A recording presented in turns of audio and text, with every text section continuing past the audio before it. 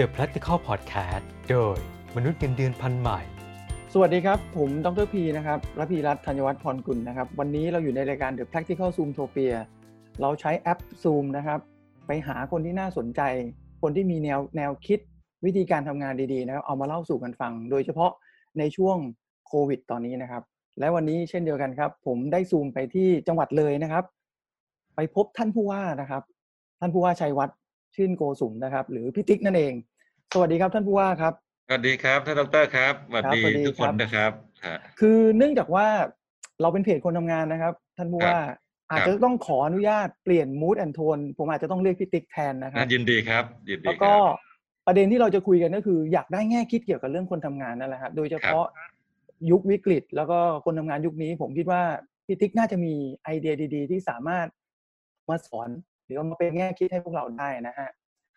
งั้นผมขอเรียกพี่ติ๊กหลังจากนี้ไปตลอดเลยแล้วกันนะครับด้วยความยินดีครับผมครับพี่ติ๊กครับผมว่าช่วงวิกฤตเนี่ย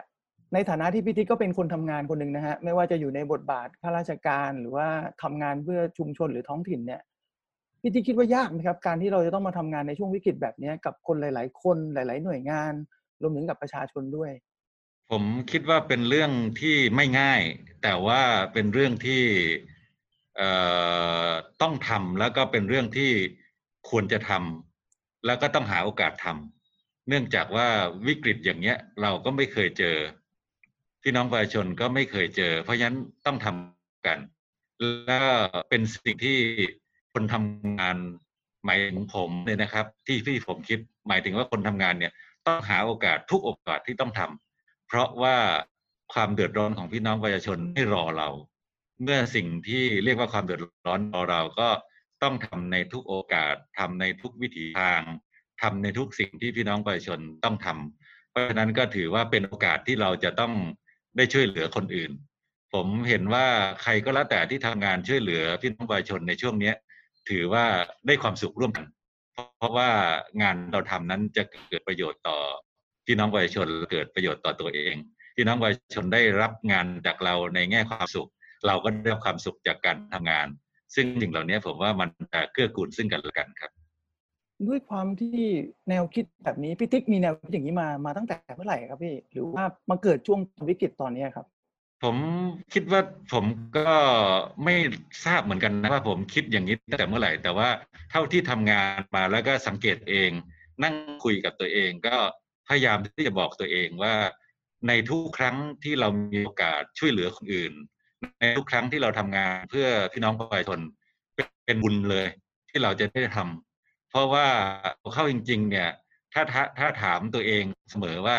แล้วถ้าเราไม่ทำใครจะทำสิ่งเหล่านี้ก็เป็นสิ่งที่นั่งคุยกับตัวเองแล้วก็ถามตัวเองอยู่ตลอดเวลาเพราะฉะนั้นก็เป็นบุญของเราใช่หรือไม่ที่เรามีโอกาสได้ทำตอบแทนแผ่นดินดูแลพี่น้องประชาชนช่วยเหลือคนอื่นก็ถือว่าได้กำลังใจจากการนั่งคุยกับตัวเองครับใครจะมีหน้าที่อะไรก็แล้วแต่สิ่งที่ทำหน้าที่แล้วช่วยเหลือพี่น้องประชาชนได้มีคุณค่าทั้งนั้นไม่จำเป็นจะต้องเป็นผู้ว่าการจังหวัดไม่จำเป็นจะต้องเป็นใครอะไรก็แล้วแต่ที่ช่วยเหลือพี่น้องประชาชนได้เป็นสิ่งที่ควรจะกระทำทั้งนั้น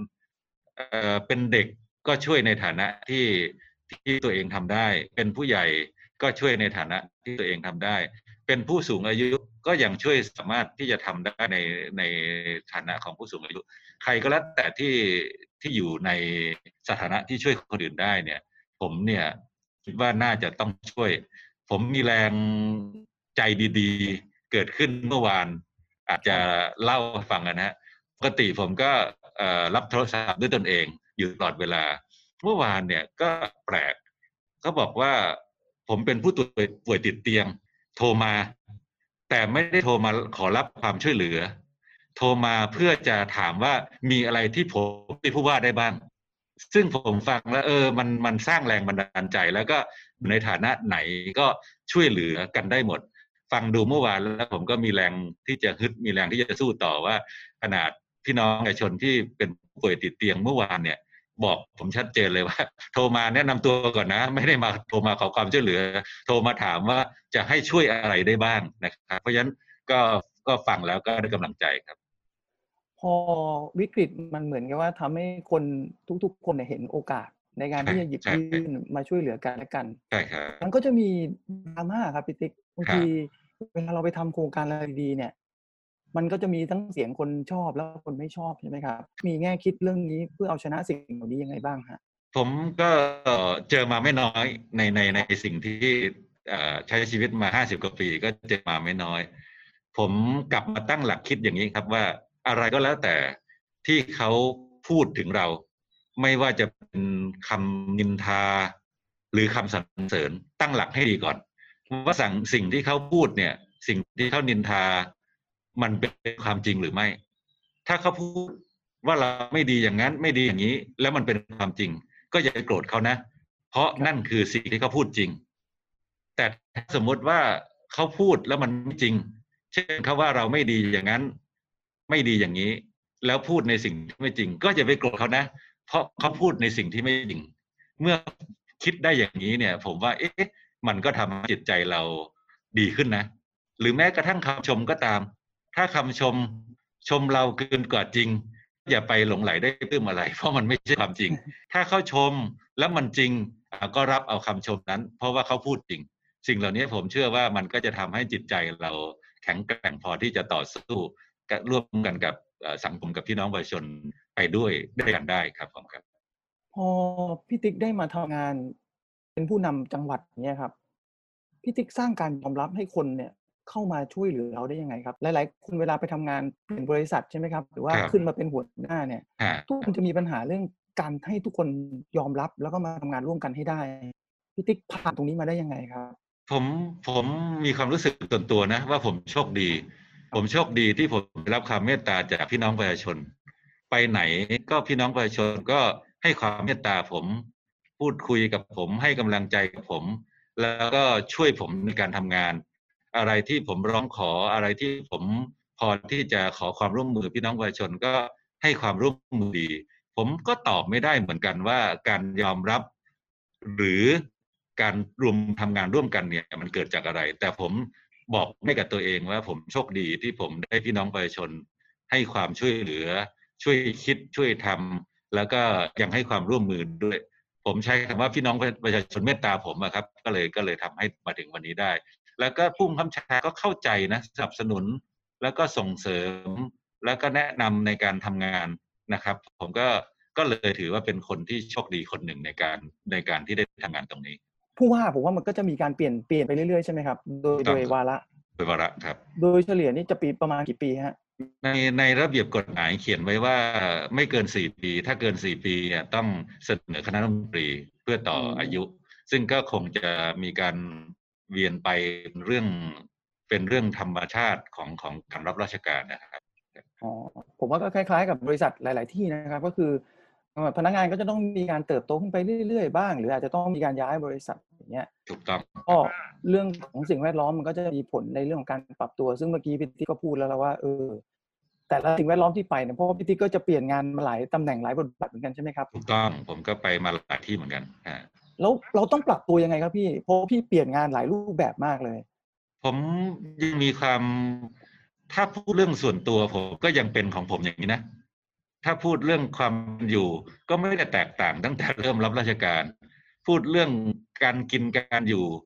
ก็ไม่ได้แตกต่างอะไรกันเพียงแต่ว่ามันอาจจะรายละเอียดอาจจะเปลี่ยนไปเช่นสมัยก่อนเป็นหนุ่มไปทำงานในต่างจังหวัดก็ยังพอเล่นฟุตบอลได้เตะตะกร้อได้บ้างอะไรเงี้ยนะฮะพอแก่ตัวมากขึ้นกีฬาก็น้อยลงแต่ว่าก็ออกกำลังกายอย่างอื่นวิถีชีวิตยังเหมือนเดิมตั้งแต่เริ่มทำงานจนเรียกว่าถึงตอนนี้เนี่ยก็อาจจะเปลี่ยนแปลงไปเล็กน้อยแค่นั้นเองเพื่อที่จะให้สุขภาพเราดีขึ้นนอกนั้นการใช้ชีวิตการพบปะผู้คนการพูดจาก็อาจจะเปลี่ยนไปตามวัยเนื่องจากว่าเราก็อายุมากขึ้นก็อาจจะเรียกว่าทำอะไรที่รวดเร็วหรือตัดสินใจที่ปูดปาดอะไรเงี้ยมันอาจจะไม่เหมือนคนหนุ่มแล้วเพราะว่านี่ก็53แล้วไม่ก็อายุก็ไม่น้อยแต่ว่าโดยรวมเนี่ยวิถีชีวิตยังเหมือนผมยังมีความรู้สึกว่าผมใช้ชีวิตอย่างนี้เหมือนตั้งแต่ตอนเป็นปลัดอำเภอเป็นต้นมาไม่ได้มีอะไรเปลี่ยนแปลงจากประวัติที่ผมได้เห็นของพี่ติ๊กเนี่ยเป็นคนที่เรียกว่าขยันมากแล้วก็ มันน่าจะใช้คำว่าเลยคำว่ามุมานะละ อ่า อะไรที่มันเป็นแรงผลักดันให้พี่ต้องทำถึงขนาดนั้นนะครับ เช่นโอ้ต้องเรียนหนังสือด้วยทำงานด้วยต้องทำนั่นทำนี่หลายอย่าง ผมว่ามันมีความจำเป็นนะในชีวิตผมเนี่ยอาจจะถูกความยากจนมากระตุ้น ถูกความทุกข์ยากลำบากมากระตุ้นให้เราต้องทำผมหาเงินได้ครั้งแรกเนี่ยผมรู้สึกภูมิใจมากตอนอยู่ป .2 ไปเก็บเม็ดมะขามมาคั่วขายที่หน้าโรงหนังใส่กระทงละ50 ตังค์จำได้ขายได้สัปดาห์นั้นขายได้2 บาทซึ่งเลี้ยงชีวิตในการเป็นนักเรียนได้เพราะเรามีเงินสลึงหนึ่งเราก็ไปโรงเรียนได้สมัยโบราณซึ่งต้องทำเพราะว่าถ้าไม่ทำเราก็ไม่มีกินเมื่อไม่มีกินมันก็ต้องสู้เมื่อสู้ก็ต้องใช้แรงมากหน่อยเพราะว่ามันต้องทำงานมากขึ้นแล้วก็พอโตขึ้นหน่อยพอที่จะขายอะไรได้บ้างเนี่ยแม่ก็ทำข้าวต้มมัดให้ผมขายข้าวต้มมัดได้วันที่ดีใจที่สุดก็คือวันขายได้20 บาทเพราะแม่ทำ20 มัดละบาทวันต่อมาแม่ก็ทำให้อีกเพราะเป็นเสาร์อาทิตย์ให้ไปขายที่ต่างอำเภอก็ต้องเสียค่ารถ1 บาทแล้วก็ขากลับอีก1 บาทแต่ดันวันขาไปเนี่ยผมไม่มีเงิน1 บาทที่จะจ่ายค่ารถเนื่องจากว่ายังขายไม่ได้ผมก็เลยต่อรองกับกระเป๋ารถเมล์ว่าผมขอจ่ายเป็นข้าวต้มมัดได้1 บาทกระเป๋ารถเมล์ก็ใจดีนะประทับใจมากเลยบอกว่าไม่เป็นไรไว้โอกาสหน้าค่อยว่ากันเก็บค่าโดยสารวันนั้นก็ขายหมดที่หนองหินจนจบป .6 แต่ผมก็ไม่ได้เรียนหนังสือต่อก็เลยมาเป็นกระเป๋ารถเมล์มาเป็นกระเป๋ารถเมล์แล้วก็พอได้เป็นกระเป๋ารถเมล์สักปีนึงเนี่ยก็เห็นเขามีการเรียนกศน.พอเรียนกศน.ถ้าเราเลิกงานสัก5 โมงเย็นเนี่ยก็พอไปเรียนได้ก็เลยไปเรียนกศน.ระหว่างที่เรียนกศน.อยู่เนี่ยเจ้านายที่เป็นเจ้าของรถเมล์เนี่ยมีโรงอิฐด้วยเขาก็มีความต้องการที่แรงงานที่จะไปปั้นอิฐแล้วก็ขึ้นค่าแรงให้ผมจาก20 บาทเป็น5 บาทผมน่าสนใจนี่แล้วก็เรียนหนังสือได้ด้วยแต่ข้อแม้ก็คือต้องตื่นเช้าขึ้นอีกนิดนึงเพราะว่าจะต้องไปส่งปลาที่ตลาดเนื่องจากว่าภรรยาเจ้านายเนี่ยขายของที่ตลาดด้วยพอเรียนหนังสือไปได้สักพักหนึ่งเนี่ยมันก็มีสิ่งที่ได้ความรู้ขึ้นมาว่าเขามีการสอบเทียบกันนะก็เลยไปสมัครสอบเทียบที่สารกลางจังหวัดเลยปรากฏว่าเราก็ได้ยินคนที่เข้าไปด้วยพูดบั่นทอนกำลังใจแต่ว่าอาจจะเป็นเรียกว่าบั่นทอนหรือทำให้เราคิดสู้ก็ไม่รู้บอกว่าตั้งแต่สอบเทียบมาเนี่ยไม่เห็นมีใครสอบผ่านสักคนจะไปสอบทำไมหนูผมก็มันน่าสู้ก็เลยสอบเทียบม.3 ได้พร้อมกับม.3 ของกศน.พอดี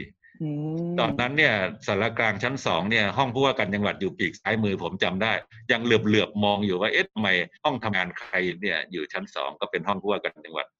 หลังจากนั้นก็มาเรียนภาคค่ำที่โรงเรียนเลยพิทยาคมแล้วก็ไปขออาศัยวัดเลยหลงอยู่ท่านเจ้าคุณหลวงปู่ศรีจันทร์เนี่ยวรรณโพท่านเป็นเจ้าคณะโทษท่านเป็นเจ้าวาดท่านก็มอบหมายให้ท่านอาจารย์มหาสุวัฒโนเนี่ยรับเด็กพอรับเด็กเนี่ยเด็กที่จะมาสมัครเป็นเด็กวัดเนี่ยผมยังทุกวันเนี่ยท่านมหาสุภัฒน์บอกว่าต้องเอาพ่อมาเซ็นรับรองถึงจะเป็นเด็กวัดได้แต่ผมบอกอาจารย์ให้ผมอยู่เถอะผมให้พ่อผมมาเซ็นรับรองไม่ได้ท่านถามว่าทำไมเซ็นรับรองไม่ได้พ่อเธอเป็นอะไรผมบอกว่าพ่อผมเสียไปแล้วตายไปแล้วอาจารย์บอกถ้ามาก็ยุ่งเลยสิท่านอาจารย์ก็เมตตาจนจบม.6 นะครับระหว่างอยู่วัดเนี่ยก็หาเงินเรียนไปด้วยก็ปั่นสำล้อไปด้วยก็ได้เงินค่าเทอมได้เงินได้กินได้ใช้ซึ่งก็ทำให้เรามีความรู้สึกว่าเราก็พอทำงานได้เราก็พอต่อสู้ได้พอจบม.6 แล้วเนี่ยผมก็คิดว่าคงจะไม่ได้เรียนต่อแล้วเพราะว่ามันไม่มีเหตุผลสนับสนุนที่จะไปเรียนต่อได้เช่นฐานะเช่นความรู้ความสามารถเผอิญว่าครูประเสริฐศรีเนี่ยซึ่งไม่ได้สอนผมนะเป็นครูสอนภาคกลางวันเพราะเรียนภาคค่ำบอกว่ามีโครงการจุฬาชนบทก็เลยสมัครโครงการจุฬาชนบทจนได้เข้าไปเรียนที่จุฬา แล้วโครงการนี้เขารับเฉพาะคนจนด้วยผมก็เลยโชคดีว่าที่เกิดมาเป็นคนจนถ้าไม่จนคงไม่ได้เข้าจุฬาผมเขียนบันทึกใส่สมุดตัวเองไว้ว่าขอบคุณความจน ฟังมันกระแทกใจจริงๆครับพี่ติ๊กนี่ต้องขออนุญาตถามนะฮะ ฮะ เป็นเพราะความจนหรือเปล่าทำให้เราไม่มีโอกาสสู้คนอื่นได้ โดยเฉพาะตอนที่พี่ติ๊กยังไม่ได้เรียนต่อมัธยมนะ ไม่ได้เป็นกศน.พี่ติ๊กเคยโทษตัวเองไหมฮะอย่างมันจำไม่ได้นะว่าโทษตัวเองป่ะมีความรู้สึกว่ามีแต่ต้องสู้ แล้วก็มันถ้าเป็นเด็กมันคงอาจจะแวบบ้างเมื่อเห็นเพื่อนที่เขามีโอกาสได้เล่นได้หัวได้เฮฮาแล้วเราจะต้องทำงานหนักก็อาจจะมีแวบแต่กลับมาทุกครั้งผมเป็นคนนั่งคุยกับตัวเองบ่อยพอไปนั่งคุยกับตัวเองนี่มันวิกฤตหรือมันโอกาสเนี่ยสมัยนั้นคงไม่ใช้คำนี้แต่สมัยที่เป็นคงใช้คำว่ามันความยากจนหรือความเมตตาอะไรประมาณเนี้ยเพราะว่าไปไหนทำไมคนเมตตาเราผมไปขายของเช่นขายเม็ดมะขามที่หน้าโรงหนังนะเจ้าของโรงหนังเขาก็ดีนะให้ผมขายแล้วคนก็ซื้ออย่างเงี้ยผมไปขายข้าวต้มมัดคนก็เมตตาซื้อข้าวต้มมัดผมไปเป็นกระเป๋ารถเมล์วันเดียวสมัครงานได้เลยหนูมาทำได้เลยอย่างเงี้ยมันเป็นความเมตตาผมก็เลยว่ามันเป็นโอกาสนะเป็นโอกาสที่ทำให้เราได้ทำงานผมว่าถือว่ามันไม่น่าจะใช้คำว่าขาดแคลนน่าจะใช้คำว่าได้รับโอกาสมากกว่ามันทำให้เราเนี่ยนึกถึงนะครับผมว่ามันมีแก่นอันหนึ่งที่อยากจะให้ทุกคนคิดเหมือนกันว่าในสถานการณ์ที่เราลำบากเราไม่ได้ลำบากคนเดียวมันยังมีคนอีกมากมายที่ลำบากแต่ถ้าเราสู้นะครับเราตั้งใจสู้เหมือนที่พี่ติ๊กเล่าเนี่ยผมว่าทุกคนก็พร้อมให้โอกาสเนาะถูกต้องผมได้รับโอกาสมาผมตอบแทนคนอื่นไม่ได้แต่ผมบอกจากประสบการณ์เลยว่ามีคนให้โอกาสเยอะมากเลยยกตัวอย่างตัวผมเนี่ยตอนเด็กเนี่ยผมได้รับโอกาสจากทั้งทางโลกและก็ทางธรรมวัดวาอารามให้ผมอยู่ผมได้รับโอกาสจากโครงการจุฬาชนบทให้ไปเรียนผมได้รับโอกาสจากผู้บัญชาให้ทำงานแล้วผู้บังคับบัญชาเนี่ยให้โอกาสมากนะผมมารับราชการเนี่ยไม่ถามผมสักคำว่าเป็นลูกเต้าเหล่าใครเห็นว่าทำงานได้ก็มอบหมายงานให้ทำเลยเพราะฉะนั้นเนี่ยการทำงานหนักเนี่ยผมกลับมาคิดว่ามันทำให้เราแกร่งนะแล้วพอเจอปัญหาอุปสรรคในภายหลังเนี่ยกลายเป็นว่าไปคิดถึงตอนที่ลำบากมาเนี่ยมันบอกกับตัวเองได้ว่าหนักกว่านี้ก็เคยเจอมาแล้วนี่หรืออยากกลับไปลำบากเหมือนเดิมล่ะถ้าคิดว่าแค่นี้ไม่ได้ ก็ถามตัวเองก็ตอบตัวเองว่าดีกว่าปั่นสำล้อเยอะว่าตอนนั้นเหนื่อยมากเครียดดีกว่าตอนที่ไม่มีผู้โดยสารเยอะเลยตอนปั่นสำล้ออันนั้นเครียดกว่าเพราะไม่ได้เงินอย่างเงี้ยคือมันก็มีวิธีที่ไม่รู้ว่าเขาเรียกปลอบใจตัวเองหรือเปล่าหรือว่าภาษาสมัยใหม่อาจจะเรียกว่าคิดบวกแต่สำหรับผมเรียกอาจจะว่านั่งคุยกับตัวเองแล้วปลอบใจตัวเองชีวิตเราต้องมาพลิกเนี่ยมาเดินอยู่บนเส้นทางการเป็นข้าราชการจนมาถึงเป็นผู้ว่าเนี่ยมันมีจุดไหนครับที่ทำให้พลิกเลยของพี่ติ๊กนะฮะผมว่าสมมติว่าผมคิดนะถ้าให้ผมวิจารณ์ตัวเองจุดที่เป็นจุดคลิกเนี่ยผมว่าโครงการจุฬาชนบทนะคือก่อนหน้านั้นเนี่ยมันก็สู้เพื่อเอาชีวิตรอดแต่ว่าถึงหัวเลี้ยวหัวต่อที่จะเรียนปริญญาตรีแล้วเนี่ยเป็นโครงการจุฬาชนบทที่หยิบยื่นโอกาสนี้ให้ซึ่งถ้าผมไม่ได้โครงการจุฬาชนบทเนี่ยผมก็จะไม่ได้วุฒิปริญญาตรีนะเพราะว่าผมไม่มีเงินเรียนต่อเพราะว่าจุฬาชนบทเนี่ยให้ทั้งที่พักให้เดือนหนึ่งผม1,200ผมได้เงินเดือน1,200นะเพราะผมใช้เหลือก็ส่งกลับบ้านให้แม่ใช้เพราะว่าหอพักฟรีตอนปิดเทอมไม่จ่ายเงินเดือนเนื่องจากปิดเทอมผมก็ไปค่ายพัฒนาชนบทไปอะไรทำงานวิจัยผมไปตามเรื่องได้เงินกลับมาเป็นจุดที่น่าถ้าถามใจผมจุดที่เป็นจุดจริงๆก็คือตอนที่เข้าจุฬาได้แล้วก็แรงส่งที่เราอยากมาเป็นการเพราะว่าวันหนึ่งตอนอยู่ป .4 เนี่ยผมเดินออกมาจากโรงเรียนเพื่อจะไปตลาดก็มีรถ Land Rover สีเขียวคันหนึ่งมาจอดเรียกผมกับเพื่อนๆบอกว่าไอ้หนูขึ้นรถเดี๋ยวคุณพ่อจะไปส่งก็งงว่าใครมาเรียกขึ้นรถจะไปส่งคนขับบอกว่ารีบขึ้นมาเร็วๆในอำเภออุตส่าห์เชิญแล้วเราก็กระโดดขึ้นรถจี๊ปรถ Land Rover มีรถจี๊ปสีเขียวแล้วท่านไปส่งก็ประทับใจอำเภอตั้งแต่ตอนนั้นนะก็บอกกับเองว่า ถ้ามีโอกาสเป็นนายอำเภอเนี่ยคงจะดีต่อใจไม่น้อยก็เป็นจุดที่เราคิดมาตลอดเนี่ย คราวนี้เนี่ยก้าวข้ามจากนายอำเภอเป็นผู้ว่าแล้วตอนนี้ ผมชอบที่พี่ติ๊กพูดนะว่าตอนวัยเด็กเนี่ยเห็นห้องผู้ว่าตั้งแต่เด็ก ครั ๆ บ ใช่ไหมฮะ ก็เห็นฮะอ แล้ว ยู่ชั้น2จำได้ นี่ไง แล้ววันนี้ยังห้องนี้ยังอยู่ชั้น2อยู่ไหมฮะ ห้องนี้เนี่ยเนื่องจากว่าห้องนี้ยังอยู่แต่ว่าการสำนักงานแรงงานจังหวัด เพราะว่าอาคารหลังใหม่ของสารกลางเนี่ยสร้างหลังใหม่ขึ้นมา แต่ว่าอาคารเดิมยังอยู่นะฮะผมก็เลยไม่ได้นั่งห้องเดิมที่เคยเห็นสมัยเด็กก็มาว่าบรรยากาศอะไรก็ยังเหมือนผมเป็นเด็กนะ แล้วก็ผมปั่นจักรยานไปทำงานก็เหมือนกับว่าผมปั่นจากวัดศรีสุทธาวาสไปโรงเรียนเลยพิทยาคมในสมัยเด็กอยู่เลยไม่มีอะไรที่ทำให้ความรู้สึกเปลี่ยนไปมากนักแต่ว่าภาระและก็หน้าที่ทำให้มีความรับผิดชอบมากขึ้นแต่โดยบรรยากาศโดยผู้คนโดยสถานที่แล้วเมืองเลยมันเป็นเมืองเล็กๆกันเนาะสภาพเหมือนก็ยังคล้ายๆกับที่ผมเป็นเด็กอยู่ก่อนหน้านี้คิดว่าตัวเองจะได้มาเป็นผู้ว่าจังหวัดที่ตัวเองเกิดไหมครับแล้วก็โตไหมฮะโอ้โหไม่น่าจะเป็นไปได้นะคืออย่าว่าจะเป็นผู้ว่าจังหวัดนี้เลยไอ้ความเป็นผู้ว่าการจังหวัดเนี่ยก็ไม่ได้คาดคิดอยู่แล้วว่าจะได้เป็นเนื่องจากว่าสิ่งที่เราทำหรือสิ่งที่เราปฏิบัติอยู่เนี่ยมัน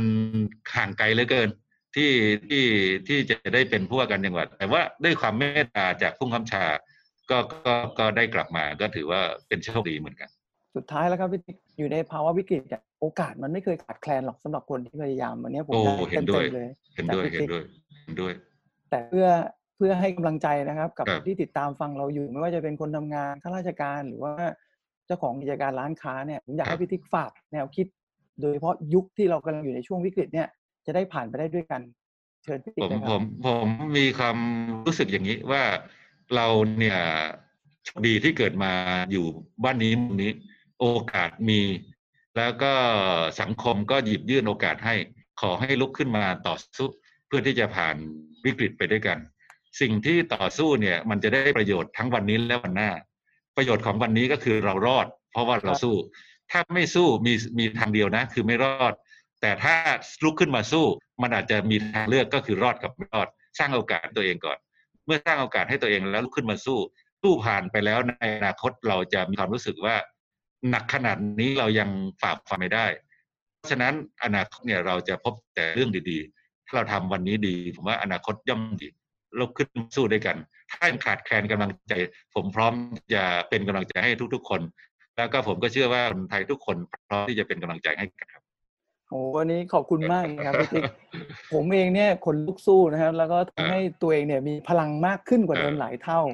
นี่แหละครับเรื่องราวของผู้ว่าราชการจังหวัดเลยพี่ชัยวัฒน์โกสุนหรือว่าพี่ติ๊กของเรานี่เองหลายแง่มุมนะครับที่เราอาจจะไม่เคยได้ยินในสื่อก่อนผมเชื่อว่าวันนี้เนี่ยทุกคนก็จะรู้แล้วว่าการสู้กับโอกาสเนี่ยมันมีคำตอบที่ดีกว่าเราไม่ทำอะไรเลยวันนี้ผมดร.ระพีรัตน์ธัญวัฒน์พรกุลนะครับแล้วก็พี่ติ๊กต้องขอลาทุกคนไปก่อนนะฮะแล้วก็ติดตามรายการ The Practical Zoomtopia ตอนต่อไปกันได้นะครับเราจะเชิญใครมาคุยติดตามกันได้ในตอนหน้าวันนี้ต้องขอบคุณพี่ติ๊กมากนะครับครับขอบคุณมากครับขอบคุณทุกท่านครับขอบคุณที่ติดตามฟัง